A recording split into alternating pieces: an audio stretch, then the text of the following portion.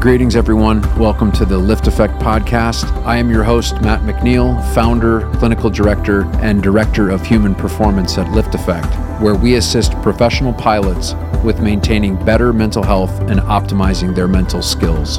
The goal of this podcast is simple: to help pilots and other high liability professionals and disciplines come out of the shadows to discover how we can live better lives personally and professionally. Join us each episode as we discuss various topics ranging from mental health, mental skills and performance, to business, entrepreneurship, and a few other surprises along the way. Welcome, ladies and gentlemen, to another episode of the Lift Effect podcast. We are so grateful and glad to have you here. We think this is the best podcast out there, so thanks for tuning in. I'm Carl Keller, your host, along with what I would like to say is my trusty sidekick, even though it's the other way around. Not really. Matt McNeil. Yeah. They don't tune in to listen to me, big guy. Yes, they kind of do, actually. But you know. Well, you know what? Then they need to kind of understand who's the real star of this show here. It's a team Buddy, effort, how you dude. doing? I'm good. I got. It's been a busy last week. I got some good news yesterday. So what happened? Which is I know, but you know. So, and the reason I'm going to talk about this is because I think it's important that we lead by example. Carl, you and I, if we're out here preaching stuff, we need to be able to practice what we preach. Otherwise, we're just full of crap. And I really do try to practice what I preach, and Carl, certainly you do too. I know, which is why we're doing this. But I had a colonoscopy on Friday, and the reason I'm talking about that is because one is pilots are very healthcare avoidant, and we're going to have a guest on the show who's done a lot of research on that coming up very, very soon. We're just working out the details on that to talk about healthcare avoidance behaviors of pilots. But pilots are healthcare avoidant. We don't want to go to the doctor for obvious reasons. We, are been trained to say we are perfect and nothing is wrong. We've never had a cough, never had a hiccup, never had a hangnail, because we want to keep our medical. And it's created a very bad dynamic that we have with healthcare professionals, which is avoid. I don't want to go because I don't want to lose my ability to work and my ability to support my family and my ability to do what I love to do. And so we tend to just avoid the doctor. And I have treated in the past, I remember at our airline, there was a couple of cases, and then certainly at Lift Effect, a couple of cases where pilots had waited too long to get help, and by the time that they got help, it was too late, and they died.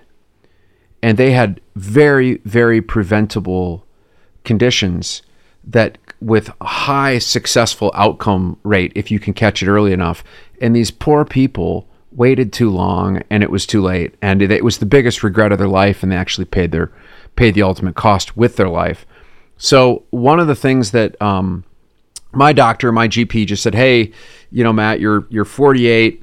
It used to be the age of 50 was when you're supposed to get your colonoscopies, but they really are wanting to peel it back now to 45 because the rates of colon cancer are so high. It's the second leading cause of cancer for people under the age of 50, or I think it's under the age of 60, is colon cancer. And it's affecting a lot younger people. They're seeing people in their 20s and 30s now that are having colon cancer. It's not just because we've gotten better at detecting it, but there is an increase in the rates of colon cancer, and they don't really know why, if it's environmental or if it's genetic components or what. But she said, listen, I want you to get a colonoscopy. I had one 10 years prior because I was getting some lower left quadrant pain, and they couldn't figure out what it was, so they did a colonoscopy and it was fine. But anyways, I went and did the colonoscopy under my doctor's advice. And it was fine. I had talked to a couple of friends that we talked about the medication that they give and this and that. And they've changed the protocols over the years with what they give. And I had explored the idea of doing this without any kind of medication at all. One is because I saw it as a challenge to see if I could control my pain response just with some of the practices that I've cultivated over the years of how I relate to my thoughts, how I relate to my feelings is what I teach my clients to do. And also because the drugs that they give you are very powerful drugs. They used to give you something called Versed and Propofol, which was Propofol's like the Michael Jackson drug, they call it, where you needed an anesthesiologist. And those are very serious medications. So I went in and I was talking to them and I said, I said, where's the anesthesiologist? I said, well, we don't have one. I said, well, how are you going to administer the meds? I said, well, we use fentanyl now. Fentanyl and the benzodiazepine of Versed. And I thought, look, it's under control. It's controlled. It's not like you're doing fentanyl off the street, right? But I have had fentanyl before in the emergency department in 2018 when I got very, very sick. We can talk about that another time, but it took me out of flying for a couple years as a result of that. But it was not a really good experience for me when I had it. So I said, you know what? Let me just try this. I'm going to do this without medication. And I was able to get through it. And it was quite an experience, but there's some strategy to doing it. But it was a good experience. I did it. So anyways, the doctor's doing the procedure. I'm watching the whole thing, and it was quite interesting. I mean, they got the monitor up there, and it's almost like looking at a radar scope. We were compared it to radar, and we're talking about flying, and he's talking about what he's doing, and they go all the way in, and he's like, look, everything looks great. You're not going to have to come back for another 10 years because I haven't found anything. And I said, oh, you just jinxed me. And he started laughing, and all of a sudden he goes, oh shit, there's a polyp. I was like, see, doc, you shouldn't have said anything, right? So he removes the polyp, and it's amazing how they do that. They just it's like they tie a little rope around it and just zip. And then they actually are able to retain it, that they send off to the lab, to biopsy it to make sure it is. So apparently polyps are about 50-50 chance whether you have them or not. But a polyp is something that can turn into cancer.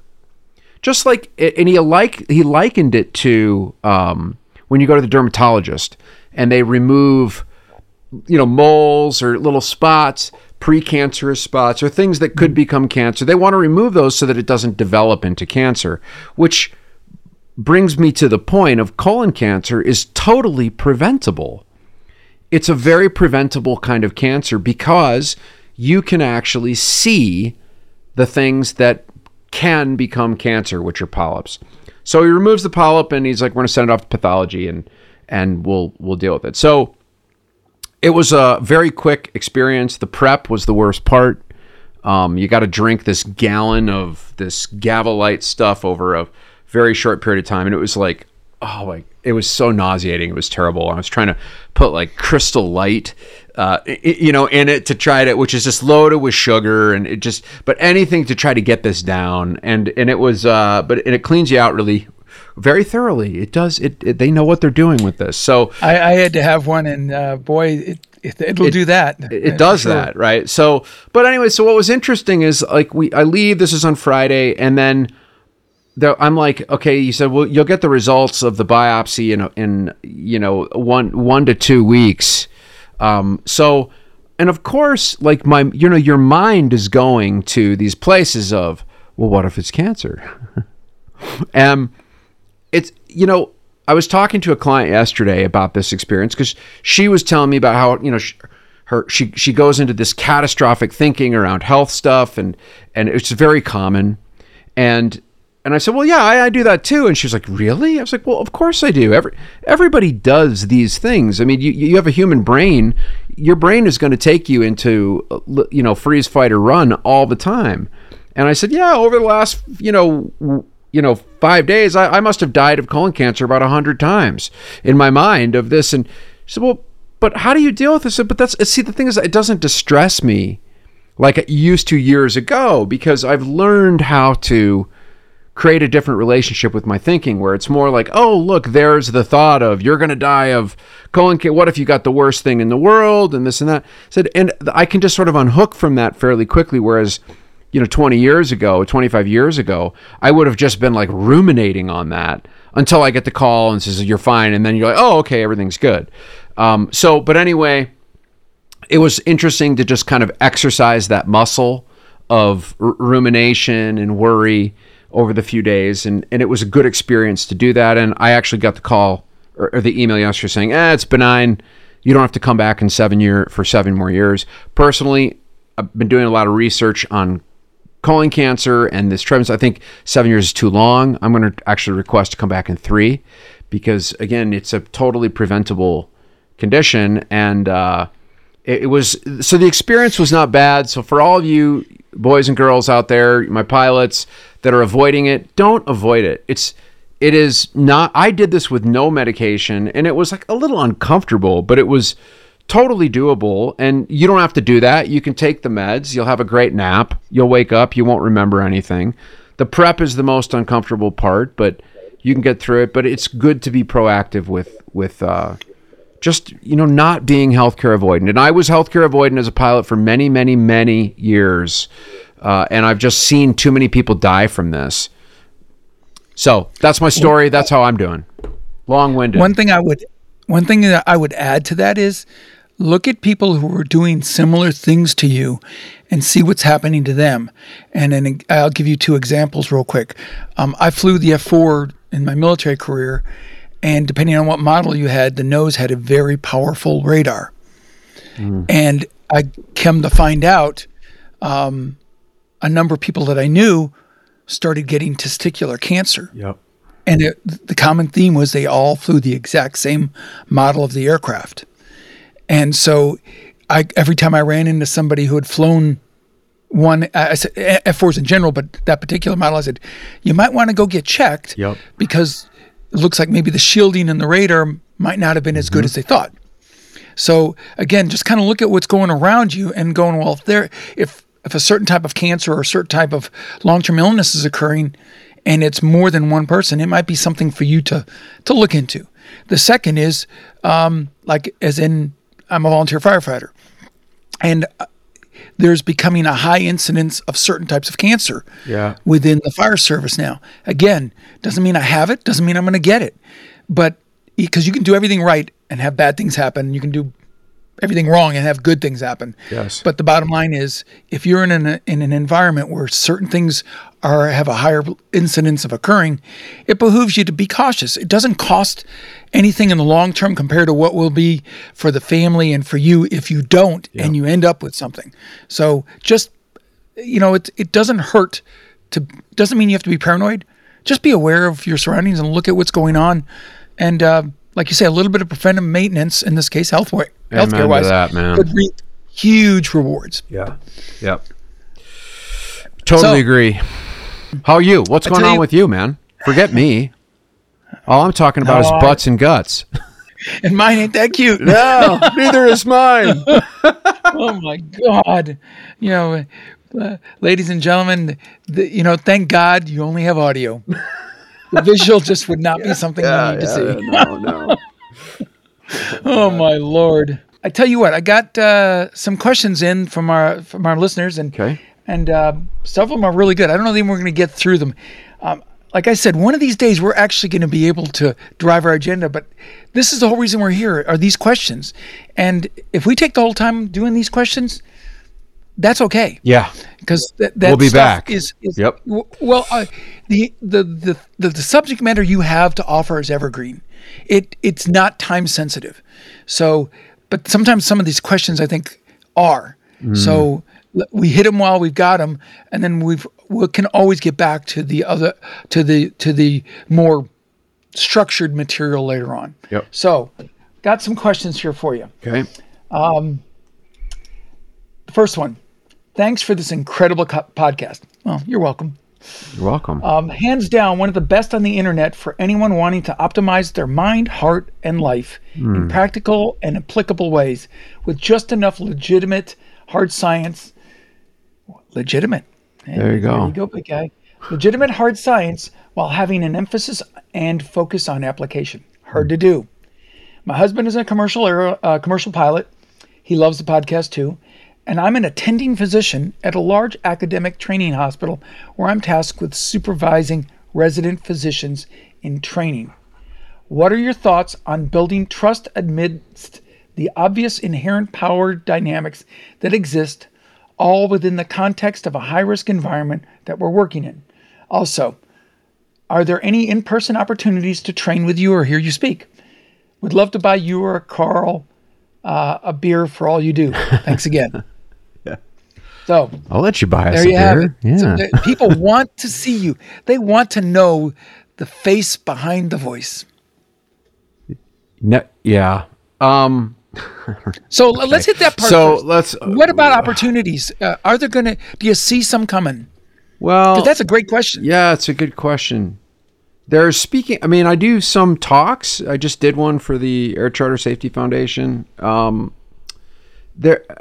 don't publish. Those are not. We don't publish those anywhere. I just sort of do these and agree to do them. I get booked to do them, and then I go do them, and that's about it. ASMA, I will not be attending and talking this year, but we. V1 Project is going to have in-person opportunities. We're going to have group meetups in cities. That's kind of more on the horizon, but that's kind of for V1. So, I got one for you. Okay. You live in Denver. Denver is pretty. It's pretty accessible. It's from just about any part of the country as far as direct flights. Yep. Maybe if there's enough interest from the listeners, maybe that we may be able to have perhaps a 1-day or 2-day seminar conference. Yeah. In Denver. Yeah. Local. That way you're not having to travel far. And could do that. And that might be something to think about. That's something to think about. It's just specific to that versus them showing it up at some other event where you're just a speaker for 1 hour. Yeah, for sure. 2 hours. Maybe even a live podcast. I've thought about doing that, like at a a restaurant. We'll go to a restaurant and we'll all have dinner and we'll we'll just record an episode right there. Virtual. We can Do both. have people come and participate, whatever. But I I think appreciate that. Yeah, that's very kind of you. Yeah, to reach out and I would love to meet everybody that's listening and that finds this important to them. I want to know more about you. So that's really cool. I appreciate it. So we'll get back to the other question, which is, what are your thoughts on building trust amidst the obvious inherent power dynamics that exist, all within the context of a high-risk environment that they work in? And this is a physician at a academic training hospital. Okay. You have a really tough job. Residency is hard because these are physicians, but they're newly out of medical school. They're getting their 3 years of just intense, crazy amounts of training. They're seeing everything. It's like literally a fire hose. If you think aviation's a fire hose, try being a physician. That is a fire hose where you're working 100 hours a week, just grinding. And you're dealing with some pretty scary stuff. So how do you lead in a high-risk, safety-critical environment where there's power differential? I think you say in there, in the question, you wrote the word trust. Well, that is a huge piece. You have to be able to build trust. That's first piece of leading is trust. And I think the other piece of leading, this just kind of, I'm not just kind of riffing here, is to help your trainees be able to reach their full potential. That's what good leadership is. You really want them to reach their full potential. So you want them to trust you, and you want them to reach their full potential. If you're not able to build trust, people are not going to follow your leadership. That's just kind of leadership 101. And if you're not able to get results for them, helping them get results, then they're not going to follow your leadership, which is why I think trust and helping them trainees reach their full potential is key. Formulate my thoughts here. Could I throw a couple in while you're talking? While you're thinking? Yeah. In a generic sense that this would go anywhere is in any environment is one is to be credible. Demonstrate your credibility. And another thing, when you're talking about building trust, the quickest way to destroy it is show that the playing field is not level, where there's preferential treatment. When people want to know that they're being evaluated or being looked at equally among, not because there's any preference because of any particular reason. So I think those are two things that are important, because when you show that you're being impartial and you're treating everybody equally, when they do something good, they're acknowledged. When they aren't, the reason is explained and then shown in a constructive manner. That's right. How to do better, but you do that to everyone, not just to certain people. Right. You don't play favorites. It's going to destroy trust. Yeah, I agree. That's a good point. That's a really good point. I think. So here's what my belief system is. You need to be able to connect with the people that you're trying to lead on a personal level. If you keep it, look, yes, there's professionalism needs to be maintained, but if there's just there's no personal connection at all, it's just a wall, you're going to be unreachable, out of touch. And it's unattainable. And when it's unattainable, there's a lack of trust there. So I think you've got to find that delicate balance of being professional, but also being able to connect with them personally. And so I know that taking the time to get to know people, who they are, and what their vulnerabilities are, even on a personal level, and actually caring, not in a fake way, but in a real way, caring about them is a way to establish trust. Having the competence, the knowledge, and the skill to help them close the gap from where they are to where they want to be, which is what you're talking about, is you have to have that baseline level of competence. If you don't demonstrate and live what you're asking them to do, there's a mismatch, and it's, don't do as I, do as I say, not as I do. That's not going to build trust. That's a good way to destroy trust. So you got to have that competence to bring the goods and help them close the gap. You need to be able to display ethical character and trust in living a very principled and competent life, a professional life, and I think honestly a personal life, versus just a preference based life. And I always think, when I train pilots, is to say, look, when you open up the federal aviation regulations under ATP certificate, what's the first thing that it says in there? Must be of sound moral character. Integrity. Because if you don't have integrity, you're phony. It's like it's a house of cards that's just, there's no foundation underneath that. Absolutely. I tell my kids that you can take everything away from me. You can take my house, my car, whatever, but you can't take my integrity. I can give that away. Yes. That is something that you control. So it's key. So much of who you are emanates from that very quality and trait. And then I would say, so let's get into then when this idea of you have to be able to get them results. So that's how you build trust, is you've got to kind of walk the talk, and lead by example. But then how do you actually get results?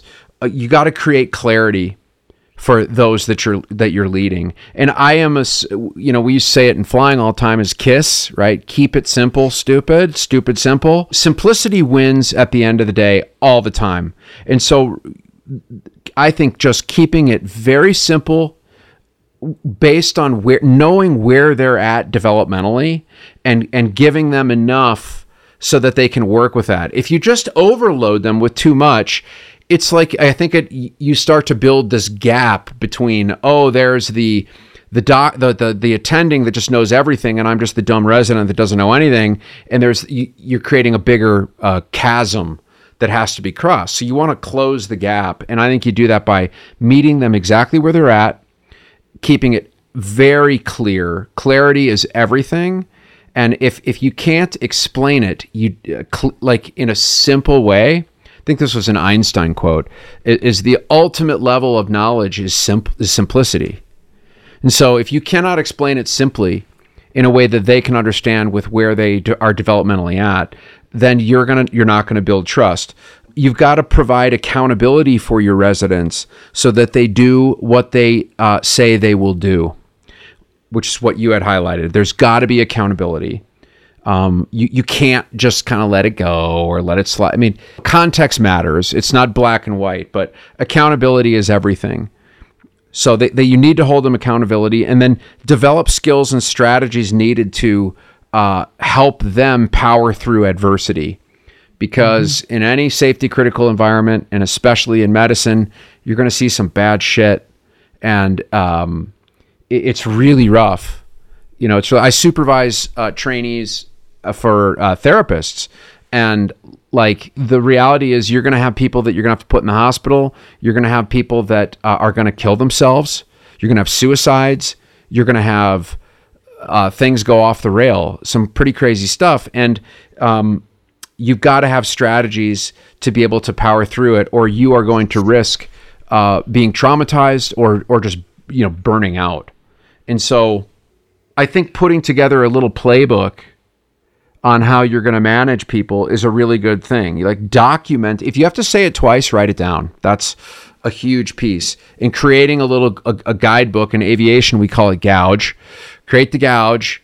If you've got to say it twice, write it down. You will create a wealth of knowledge that you can give your trainees that they can use, in reference and sort of anchor onto, so that they can power through and take their knowledge and skill to a documented next level. What are your thoughts on that, Carl? I mean, I agree with everything. Yeah. I think to some degree, and although it's not an exact parallel, think of your new physicians as children. And there's with your child, monkey see, monkey do. What you do, they're going to emulate because they're learning the ropes of their profession. Be careful. Power corrupts. Absolute power can corrupt absolutely. So just because you're in a position of authority, just remember one day these people will be there too. Teach them the way to have understanding of humanity, and also understand that there are some very difficult decisions they'll need to make. And if things, I don't know what kind of personality trait this listener has or anyone else, but to me, having a little bit of humanity goes a long way when you're dealing with a patient who's dealing with stuff. And if you show an autocratic environment, it's like watching the TV series House. Mm-hmm. If people watch that and look at those things and go, you can learn a lot about human nature and relationships, about how to deal with things, because news is often not good. Yeah. So if you teach them to understand those things, and the fact that they're going to, like you say, they're going to deal with some really lousy issues. I don't care what level they're at, whether they're a family physician or a heart surgeon. You're gonna run into those events where you're gonna go, oh my God, and they're gonna lean back on what they learned, and what they taught. Yeah. So I agree with everything you've said. It's just you are the role model. Yep. You're gonna set their path that they're gonna judge everything else by, good or bad. And I'll tell you this: if you fail to lead well, the people you train will leave you for somebody who can. And that's just the because we have this natural inclination to want to flourish and to excel. And if we feel like we're not getting it from, we're not getting it from you, they're going to go somewhere else. And so some of the myths, can we just talk about some myths about leadership that I hear all the time? Oh my God. So I want to hear what you have there. Okay. So one is leaders are born, not made. Absolute nonsense. And this is the most common thing I hear. Now, some people have innate leadership qualities, that's for sure. But I would say that's actually kind of rare. Most leaders are made by their experiences and by their mentorship. And their experiences that surround them propel them to become effective leaders or have effective leadership styles. So that's one. A second one is leadership is complex and more than simply building trust and getting results. Leadership can be a never-ending field of study. There's books. I got a bookshelf on leadership, but you've got to be able to simplify. And if you can, 100%, all of these books on leadership point to, so the key fundamentals is you have to be able to build trust and you have to be able to get results. If you don't build, and we know from business coaching and everything, if they don't trust you, they will not listen to you. And if you don't get them results, they will cancel. They will leave you. So you have to be able to build trust and get results. Full stop, period, the end, mic drop. A third one, leaders know everything. No, they don't. That's absurd. What leaders have is a vision and a sense of direction. That's what good leadership has. Think about CEOs of companies. Yeah. Sometimes they make decisions and it goes the wrong way. But if you don't have a sense of direction of where you're going to take this, then you can't lead. You can't steer the ship. It's like being a captain. At some point you might make the wrong call, right? Just don't make the worst call. I mean, that's the key. Is like, all right, look, I chose to divert, and it was it ended up being nothing. It ended up being something that wasn't a big deal. But I had to make the call, and that's what we did. Or I chose to return to the gate, or I chose to have the passenger removed, or I chose to take the delay instead of, or wait for catering, whatever. You have to be able to make a decision, and sometimes you realize, okay, that probably wasn't the best decision. It wasn't the worst decision, but I could have made a better one. You learn from that. So leaders don't know everything. They have a vision and a sense of direction. Leaders are infallible. That's absolutely nonsense. No one's perfect, and leaders make mistakes just like anyone else.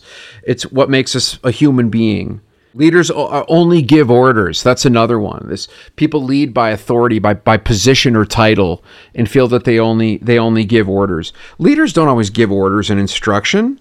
Though the position they're in requires them to do so.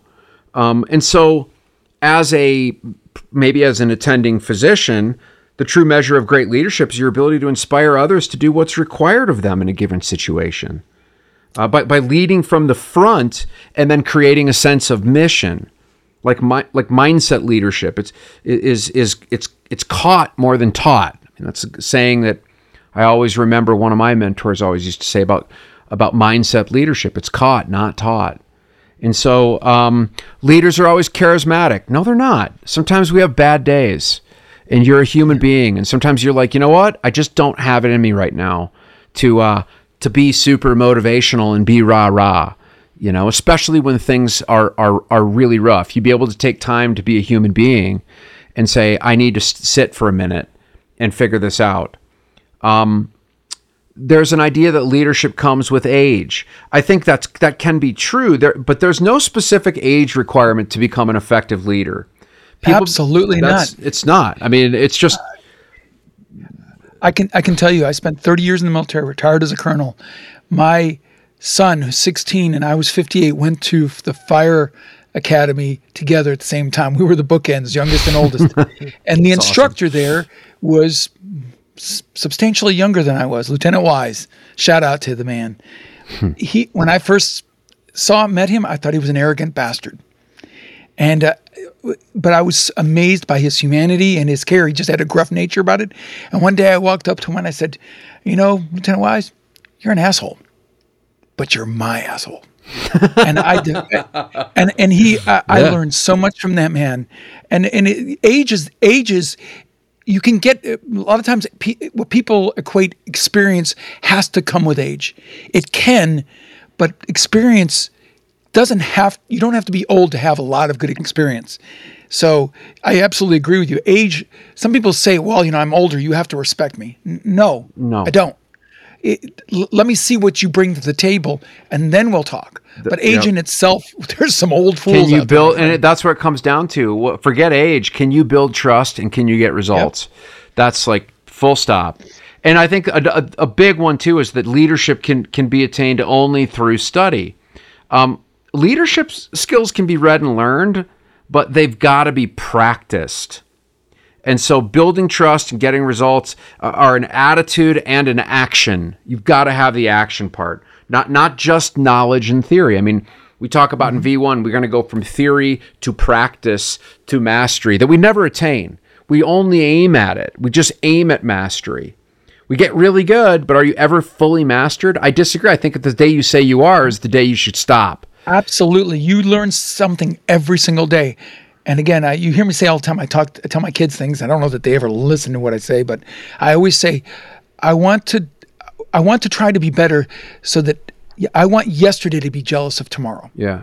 I want to be better today than I was yesterday and not as good as tomorrow. Totally You've got to grow. If you're not growing, you're dying. You're dying. Because the world doesn't stop. It moves forward. Even if you're standing still thinking, well, I'm not moving backwards. Yeah, you are.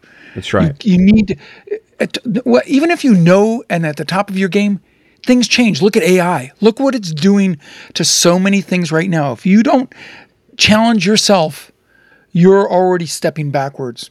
Yep. You have to constantly keep learning, because that's the age we're in. Yeah. And I'll add this though: if you are not constantly learning, if you're not reading the books, and you're done. I mean, I think it was Stanley McChrystal, General McChrystal, had said, like, this guy reads 2 or 3 books a week. I mean, and all of those generals they read constantly. They're reading history, they're reading about technology, they're reading about philosophy, they're reading about, because if you're not reading, I mean, books are my life. I mean, well, let me absolutely. ask you work 60 hours a week. Yep. You got a family, you've got another business going on the side. How many books a week do you read? At least 2. And so if you can do it, if I can do it, anybody, and I'm not the brightest bulb. I mean, you have to read 2 books a week. No. Be constantly improving your knowledge. There's no reason not to. Challenge, and you'll stay younger by keeping your mind active. Thinking about things, because you can atrophy. And look, I took a bunch of speed reading courses in college, and I've kept up on that quite a bit, so I could how to read with comprehension. But and there's different kinds of reading. There's pleasure reading, which I don't get nearly enough of. But when I'm reading, I'm like on a mission, man. I'm like a vulture scanning for meat. I mean, I am just aggressively attacking whatever I'm reading, and the reality is like, I am not afraid to abandon a book if it's like, it's not happening, it's not giving me, it's out, and I am just like, bang, I'm moving on to the next thing. So it depends on what's the purpose of your reading. But I read often for competency and to learn and to be able to, have more to offer my clients through what I'm learning about. And so it's kind of a different focus of how to read. I'm going to pull you back out a little bit, just because we went down a rabbit hole, a good one, but we went down one. To get back to the question, what else do you think as far as to build trust in her or in their high risk environment? Any other tips that you would want to throw in that direction, as far as to help with her students, in this case, the young physicians? So to build trust, one of the first aspects of becoming a better leader is like I said, it's just, you've got to build trust. So I think of the 3 C's, right? Connection, competence, and character. Connection is, you want to be intentional about creating opportunities for time and shared adversity with your residents. This should extend to outside of the hospital. Absolutely. It has to. Absolutely. Yep. I tell people, when I was flying, I learned more talking about things, so to speak, in the aircrew lounge when we got done flying. In the school academic environment, it was always the book learning. When we were afterwards, I learned more sometimes what not to do by people saying, boy, I screwed up and I nearly died doing this. Yep. Just don't do these things. Yes. Show them they can learn as much by your missteps as much as by how to do it by the steps. Yep. So that's the connection piece. So connection, competence is just continually display your competence to help your students close the gap from where they are to where they want to be. And if you don't know the answer to a question that they ask, then tell them that you will find it. and then here's the deal. Go and find it. Go get it. Go get it. You don't do that. Talk about losing credibility and trust. Boom. That's right. And that's part of why I think it's important to develop a huge thirst for knowledge and continuing your education, so that you're always learning and staying up on cutting edge of your industry. I mean, I have lots of friends that are doctors, that are physicians, and they're psychologists, and like Sunday reading is reading studies. I mean, it's like looking at all of the new studies that come out in the journals to just like stay up on what is going on, because it's changing constantly. So you've got to be competent. You got to be thirsty for knowledge. You just got to get so into it, aggressively chasing down what gets closer to the truth. Here's one for you. Fake it until you make it. Have you heard that one before? Let's talk about it. What do you talk to me about that? What do you think? People sometimes say, hey, you've got to present this aura of competence and ability, because otherwise people won't take you serious.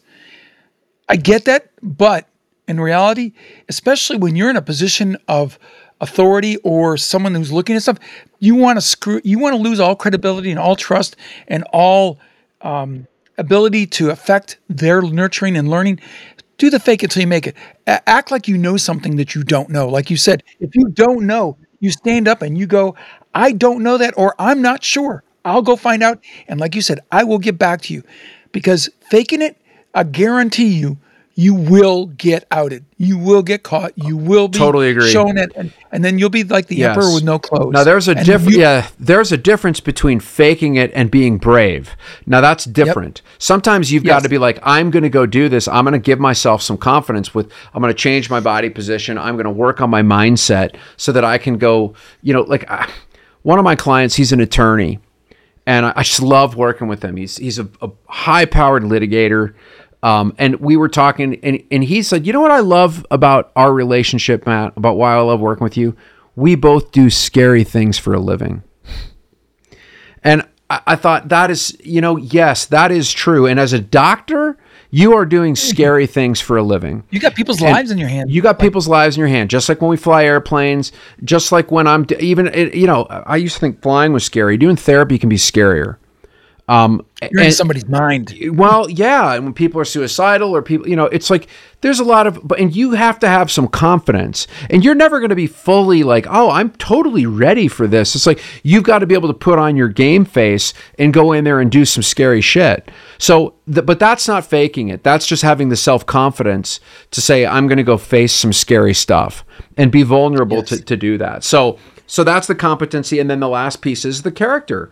You must get clarity on who you are and the core principles that drive your behaviors. That's what character is. You want to live out of principle, not preference. That's what character is. In order to live and lead out of principle, you're going to want to you got to fill out what is your mission in life? What's your vision? What's your purpose? Figure out what those processes are. Go get some coaching on what's your why. Why are you doing any of this? You got to know. That's what builds character. And so you can use this to help your trainees get clarity on who they are and what's their core principles and their mission and what they want and their vision and their goals. So you build trust by connection, by competence, by character. And then, then we get into getting results. There's results as, clarity, accountability, expect and navigate adversity. That's how you get results. And so we could go on and on forever, but I think that's probably for our purposes here today. That's probably enough. It's such a good question. I just love it. This was a great question. And, I would love the listener to give us some feedback. Is what we give you today, and primarily Matt and not me, but is the content we're giving you helping you? Yeah. Did it create questions? Did it give you some ideas? Because we'd love to know that what we're actually helping people versus just talking to ourselves. Yep. So please, I would love this particular listener to give us some feedback. Yeah. On did we hit the mark? Yeah. I think it's interesting because, we're talking, I know how to talk to pilots. I talk to pilots all day. That's like, I am a pilot. I speak the language. I'm not a physician. I'm not an ER doc. So I'm not a surgeon. And so there are some parallels, but there's some parallels, but I want, any kind of feedback on that is that helpful? I think, but these are things that are pretty universal to whether you're a physician or an attorney or a pilot or a CEO. They absolutely are. So I think you'll find these to be useful if you chew on them and meditate on them and go do some research on these things, and it's gonna be impactful. Please hit that like button. It just takes a second. If you have any questions or comments, podcast@lifteffect.com. We read it and we talk about it, as you can see. We thank you for being a part of our valued community. We look forward to seeing you on our next episode. Keep tuned in and checked in for the latest and greatest. We hope you have a great day and a great week. Till we see you next time.